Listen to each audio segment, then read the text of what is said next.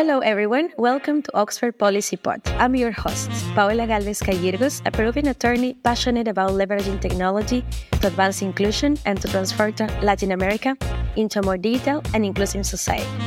In this episode, we will talk about artificial intelligence and the public sector. AI has gone from science fiction to a critical part of our everyday lives. Governments are not the exception. The public sector in many countries has been transforming and harnessing the power of AI through personalized services and automated processes. Consider Singapore's Ask Jamie, a virtual assistant that helps citizens and business navigate the government services through an AI-powered chat. Today's guest is Dr. Carlos Santiso, who has worked in over 2,000 countries in various capacities in multilateral development banks, bilateral aid agencies, and policy think tanks. Currently, Carlos heads the Digital, Innovative, and Open Government Division at the OECD. Thank you for joining us and welcome, Carlos. Yeah, thank you. Thank you for having me, Paola. And it's a pleasure to be here with you and with all the students here at Oxford. So let's dive in. Let me begin with some questions about the OECD work. How are the Observatory of Public Sector Innovation and the Digital Government and Data Unit at the OECD addressing the opportunities and challenges presented by artificial intelligence in the public sector? Thank you, Paola. I think we do a lot of things around artificial intelligence, which is changing really our everyday lives. And there's a lot of work that is ongoing at the Observatory of Public Sector Innovation in terms of really making sure that we also document a lot of the use cases of artificial intelligence and how we can improve the way governments think and work and deliver services to citizens. And there's a lot of debate and there's a lot of discussion every day now with the ChatGPT and other generative AI issues around the existential risk around artificial intelligence. And I think here the challenge we have is to find the right balance between the benefits and the risk of artificial intelligence, the benefits in terms of improving the way governments function internally in terms of their operation and a lot of the tasks that they do, and also improving the way they interact with citizens and deliver services and better understand what people's needs are so that they can better improve the targeting and efficiency of the policies, for example, in the area of social protection, so that, for example, the social benefits that people are expecting, especially in times of crisis, are really targeted to those who need them the most. And I think there's a lot of benefits as well in terms of improving, let's say, the ability to better understand how policies are made and the impact they have on citizens. But I think the most benefit it has is really augmenting human intelligence with artificial intelligence in the sense of better understanding what people needs and what people needs are. So I think the opportunity also has is really putting citizens at the center of government in the way they deliver services. So a lot of the things that we are doing at the OECD in general and the Observatory of Public Sector Innovation in particular is document all these use cases. And for example, we do that through a global code on global innovations in government, the later of which had more than 1,000 entries and 1,000 submissions from over 90 countries around the world. And some of the challenges related to how you leverage artificial intelligence. I think we need to bear in mind that there's, while a lot of people are talking about it, the use of artificial intelligence in many governments is still nascent and incipient. But at the same time, also there's needs to identify what are the risks are and how you can manage and mitigate some of the risk in terms of bias, in terms of discrimination, in terms of exclusions. And I think that's also where the observatory and the work of the OECD is important in two ways, I would say. The first one is that, the work, artificial intelligence at the end of the day depends on the quality of data on which it is trained and that the one that it uses. And therefore, there's a lot of synergies and a lot of discussions to be had between artificial intelligence and data governance not only in terms of data privacy, but also in terms of quality of data, how the data that these algorithms are using, whether they are representative and they are inclusive in many ways. So a lot of the work, for example, in the data unit of my division, really works around data governance. One of the things we work on is around principles of ethics, of the ethical use of data in the public sector and data ethics, and what does that mean in particular. And I will conclude there, Paola, with this sort of second thing that we do, because at the OECD, there's a lot of research, there's a lot of evidence-based research, and a lot of research that is really directed to policy. But those also are translated into recommendations, both for governments, but also for more broadly around the global standards that are required in this space. So a lot of this work that we do informs, let's say, policy guidelines and global standards on different numbers of issues. For example, around data governance, around digital government, and in 2019, the OECD had developed some principles for AI governance, and this is something that we work on. From where I work, we work in particular around the use of AI in the public sector, for the public sector in government, because we often talk about the role of governments as regulators, but I think there's also a big role also in terms of users, the governments as users of those tools, and therefore how you're going to govern their use and deployment within the public sector.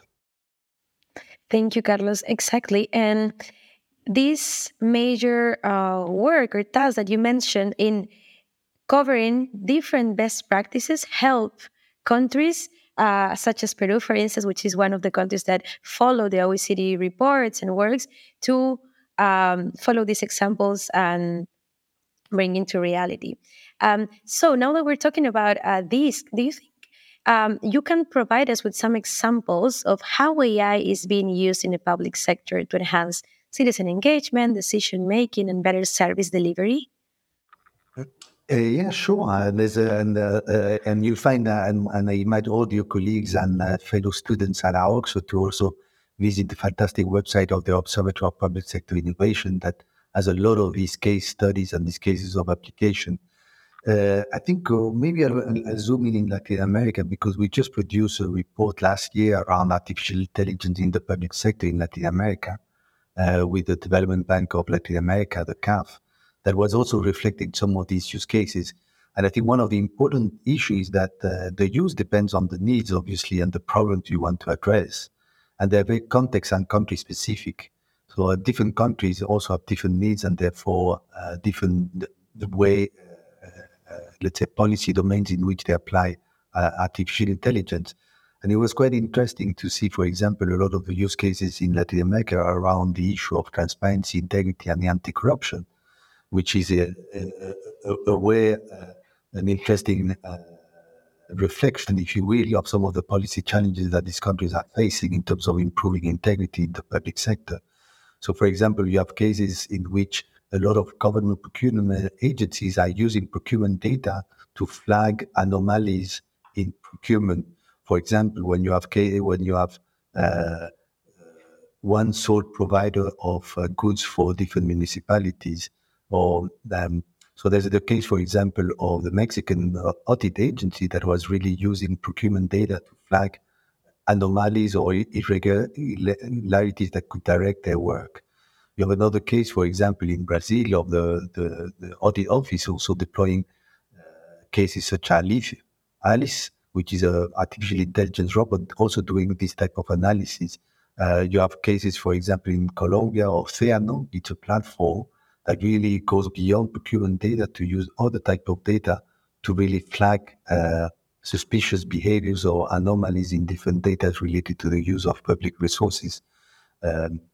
So you see that there was a number of cases where governments are and the broader public sector can use some of these technologies to improve transparency, but also to improve the ability to analyze data in a way that flags anomalies and irregularities.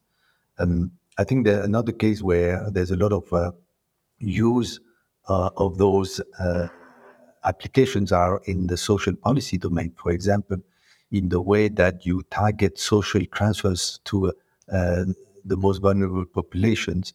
These are cases that are interesting because they also, in times of crisis, were really, really important to really estimate the uh, the uh, the to better target those transfers.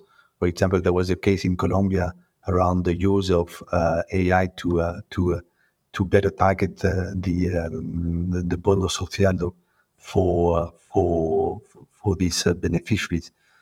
But there's tons of cases in which the smart use of data and the artificial intelligence improve the quality of those policies. It sounds fantastic, and especially that you mentioned how AI can be harnessed all their benefits to improve transparency, integrity, right? And especially about these, through your different participation on conferences and social media, one can say that you are an advocate of algorithmic transparency in the public sector. So I would like to ask you if you can share with us why transparency matters and how can governments promote it? Yeah, no, thanks. That's a fascinating question, Paola, because it's both the issue that technology and AI in particular become a really potent ally for integrity and anti-corruption, but it also requires integrity in the use of those tools. So tech is good for integrity, but there needs to be integrity in tech in that sense. Um, and it's quite also interesting to see some of the early use cases of artificial intelligence in that domain, and in particular, tax authorities and social ministries have used AI to identify or to flag or to prevent fraud in social benefits. And you have cases, for example, in the Netherlands or more recently in Australia around tax repayments that were interesting because they were really quite effective at sometimes flagging issues, but the way the algorithms were constructed had significant flaws in terms of the data that they were using and the assumptions that they were using. And nowadays, these two cases, for example, in the Netherlands uh, and Australia, have have led to quite big crises and scandals in the sense that they were discovered, for example, in the case of Netherlands, that they were wrongfully identifying populations that were supposed to benefit from those social benefits, social transfers, but they were flagged by the algorithm that are not as not doing it, as not entitled to. And there was a case that was brought by civil society and the ombudsperson in the Netherlands that really called for more transparency and accountability in the algorithm that was used. And actually, it was found not to be compliant with the ethical standards in terms of robustness of the quality of the algorithm and the quality of the data. And then the case evolved into a political scandal as well that forced the government to resign in the Netherlands. I think it was 4 or 5 years ago. And there was an inquiry and there was a case in courts in which the government was found responsible for the unintentional but bad use of that algorithm in that specific case. The I think these cases also show that before you deploy this system, you really need to understand the governance of it or need to strengthen the governance of that. In particular, in the public sector, that has a duty of care more than in other sectors in terms of the public policies, in particular in the social area.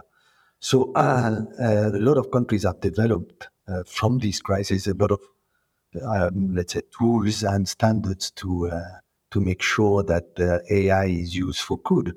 Um, and actually, in the case of the Netherlands, there was an audit of 6 or 9 algorithms of the government that were used, for example, by the police or immigration services, and most of them were found to be non-compliant with the existing standards. So there was a lot of wake-up call about you need better regulation of AI in the public sector and for the public sector. And that includes, for example, standards on degrees of transparency of those algorithms. For example, a principle that both the OECD and the UNESCO have put forward is the transparency of the algorithm that are used to make decisions or to support the decisions that are made, and the need for having human control over the decision that is made. And therefore, the principle of transparency in algorithms of AI used by the public sector is quite an important one, but a difficult one to implement. And so a number of countries have gone forward to put those in place. For example, France in 2016, with the law of the Digital Republic, has mandated all public entities using algorithms to put that in open repositories. Cities like Amsterdam or Helsinki are now, just this morning also, Barcelona, have set up open registries of algorithms that are useful by the public sector that explain how they work, what data they use, and that improve the transparency of those tools. But you have other principles for ensuring an ethical use of AI. For example, having ex-ante impact assessment. One impact that these algorithms are going to have before you deploy. It's a little bit like in the pharmaceutical industry. I mean, you have to make sure that before you use or deploy such potent technology, that you test it in a way that you ensure that it does no harm. Another principle, for example, that is required and that is put forward by the OECD, UNESCO, and others is explainability. People who are people whose lives is affected by an algorithm need to be able to be explained how the decisions are made and how algorithms or AI solutions are used in that case. So there needs also to be a way for people to have sort of access or recourse and also redress, a means of redress in case of usages of AI solutions in different solution being getting a credit, getting a pension and other rights and benefits.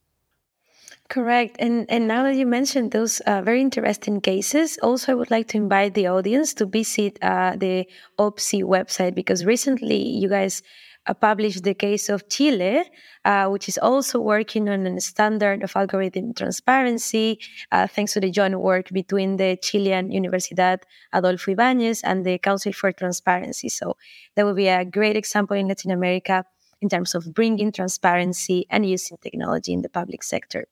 And also in continuing with the principles and what we are looking as a great example of AI in the public sector. Inclusion is one of them. We both know SDG 5 is about gender equality. SDG 10 promotes reduced inequalities. In that sense, Carlos, considering your experience, how can governments ensure that AI technologies are accessible and beneficial to all citizens, including marginalized and vulnerable population? Mm-hmm. No, that's a wonderful question, Paola, because it's also one of the risks of these systems. Because basically, at the end of the day, these AI systems depend on data, the data that they use, that their algorithms are using to be trained. And you have issues about training data for those algorithms that tend to come from the same countries, let's say. But also then the data that feeds the algorithm when it's used. So I think you point out to a very important risk is that at the end of the day, the quality of both the algorithm but also the AI solution that is applied to a specific policy purpose will then depend on the quality of the data, right? And that quality of the data also depends on how it's generated and how it's collected. And then you have a lot of countries and economies in Latin America and in other areas, for example, that are characterized by a high degree of informality and inequality, but in particular informality.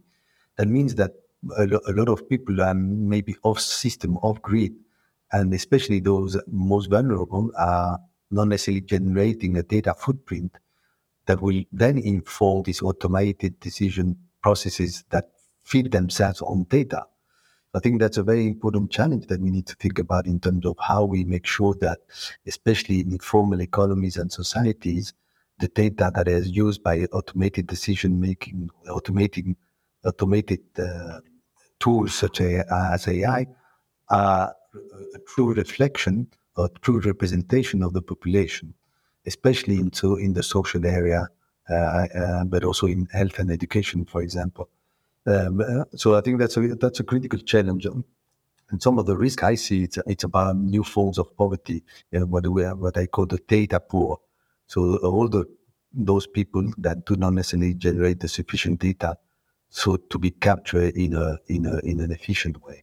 And I think there needs to be a lot of innovation in the way that this can be done. Definitely. And co- Now that you mentioned innovation, this week we saw 6 congressmen in Costa Rica presented a bill to regulate AI, which was entirely drafted by ChatGPT. Uh, as generative AI unfolds rapidly, governments become users at the same time that regulators. You mentioned it just now. So, what are your recommendations for policymakers to achieve agile and smart AI regulation, Carlos? No, that's another excellent question, Paola, because it's really about the at the end of the day, especially disruptive technologies that are changing so fast, regulation is required, but it's always doing catch up. And there's really an issue about regulating, I mean, agile regulation of disruptive technologies, because the example that you mentioned around ChatGPT, for example, I think 6 months ago nobody really was thinking about it, and even the European Union that has advanced most in terms of the AI regulation has been caught off guard, and then has needed to reinvent or reconsider the regulations. And a lot of organizations, including the OECD, are looking at providing guidance around how to use ChatGPT tools in your own work, for example, in the public services, because that's going to be a game changer. But I think it's a broader issue here. It's really around, and I think it seems to me that we are a little bit at a critical juncture, an inflection point, because a lot of these decisions that are made nowadays is not only about sector regulation or technical regulation. It's about political choices that we're making as societies in terms of what future or what digital future we would want, especially the discussion around non too risky uses of AI. We see that, for example, around the issue of disinformation and mis and disinformation, where you have more of these tools that are also used for ban, and therefore that represent a lot of issues when you combine generative AI and other type of immersive technologies. Um, the issue is more, I think, at this stage. I mean, is as much as political as technical in the sense of the values and the principles that are more important, and that you need to ensure that the the, the development of the technologies is adhering to those values and principles, in particular in democratic societies and in democratic countries, and what is acceptable and what is not acceptable. And for example, in that space, we have, I mean, the issue of regulation of AI is part of a bigger discussion around digital rights, or you know individual and collective rights in the digital area, and that is really a political discussion. You see that in artificial intelligence. You see that around mis and disinformation and social media regulation, for example. You start to have a discussion that is also urgently required around new technologies and freedom of thought, for example. And so there's a number of these technologies that are going very fast. And I think, yes, regulation is important, but we always do catch up, and therefore it needs to be agile in the way it adapts also itself and regulate not necessarily the technology, but the uses that are made of those. And I think that there's a lot of the discussion, in particular in the United States, around this, what kind of regulation we're talking about. But I think more fundamentally, there's an issue around the political decision as societies on the future, and what are our principles and values that need to be defended online and offline. And I think, for example, in the OECD, there's a lot of work we do around what we mean about the civic space, about all these political and individual freedoms and rights that are required for democratic institutions to thrive, that also need to be guaranteed in the online world as well. So I hear the point about the regulation is really also putting that into the broader political context in terms of democratic values and digital rights. Thank you very much, Carlos. It's been a fantastic conversation. Now it's time to wrap up our discussion. I would just like to ask you for a final message to the Master of Public Policy students at the University of Oxford that are about to finish the master's degree and either will resume or start their career in public service and will face this technological world and public sectors that has been transformed. So what will be your message for us? No, it's a message of good luck also because you need to finish your masters as well and finish your studies at Oxford, but also an invitation to really put your best mind into this field. I think it's a very passionate field in terms of how digital is transforming government, is transforming public policy. It has a lot of benefits and potential, but it also has a lot of risk to be mitigated, and that's why students like you at the Bradley School of Public Policy at the Oxford University in particular, really need to think about the policy and governance challenges that these disruptions are representing. And I think there's a lot of more to be done, and I think there's a lot of a lot of issues that a lot of your colleagues and fellow students will be able to put their best mind to it. So again, and thank you, Paola, for the invitation again, and good luck to all. Thank you for being part of this episode. And to all of you, our audience, please remember to follow us on social media. You can find us on Instagram as Oxford Policy Pod _, and on Twitter as Oxford Policy Pod.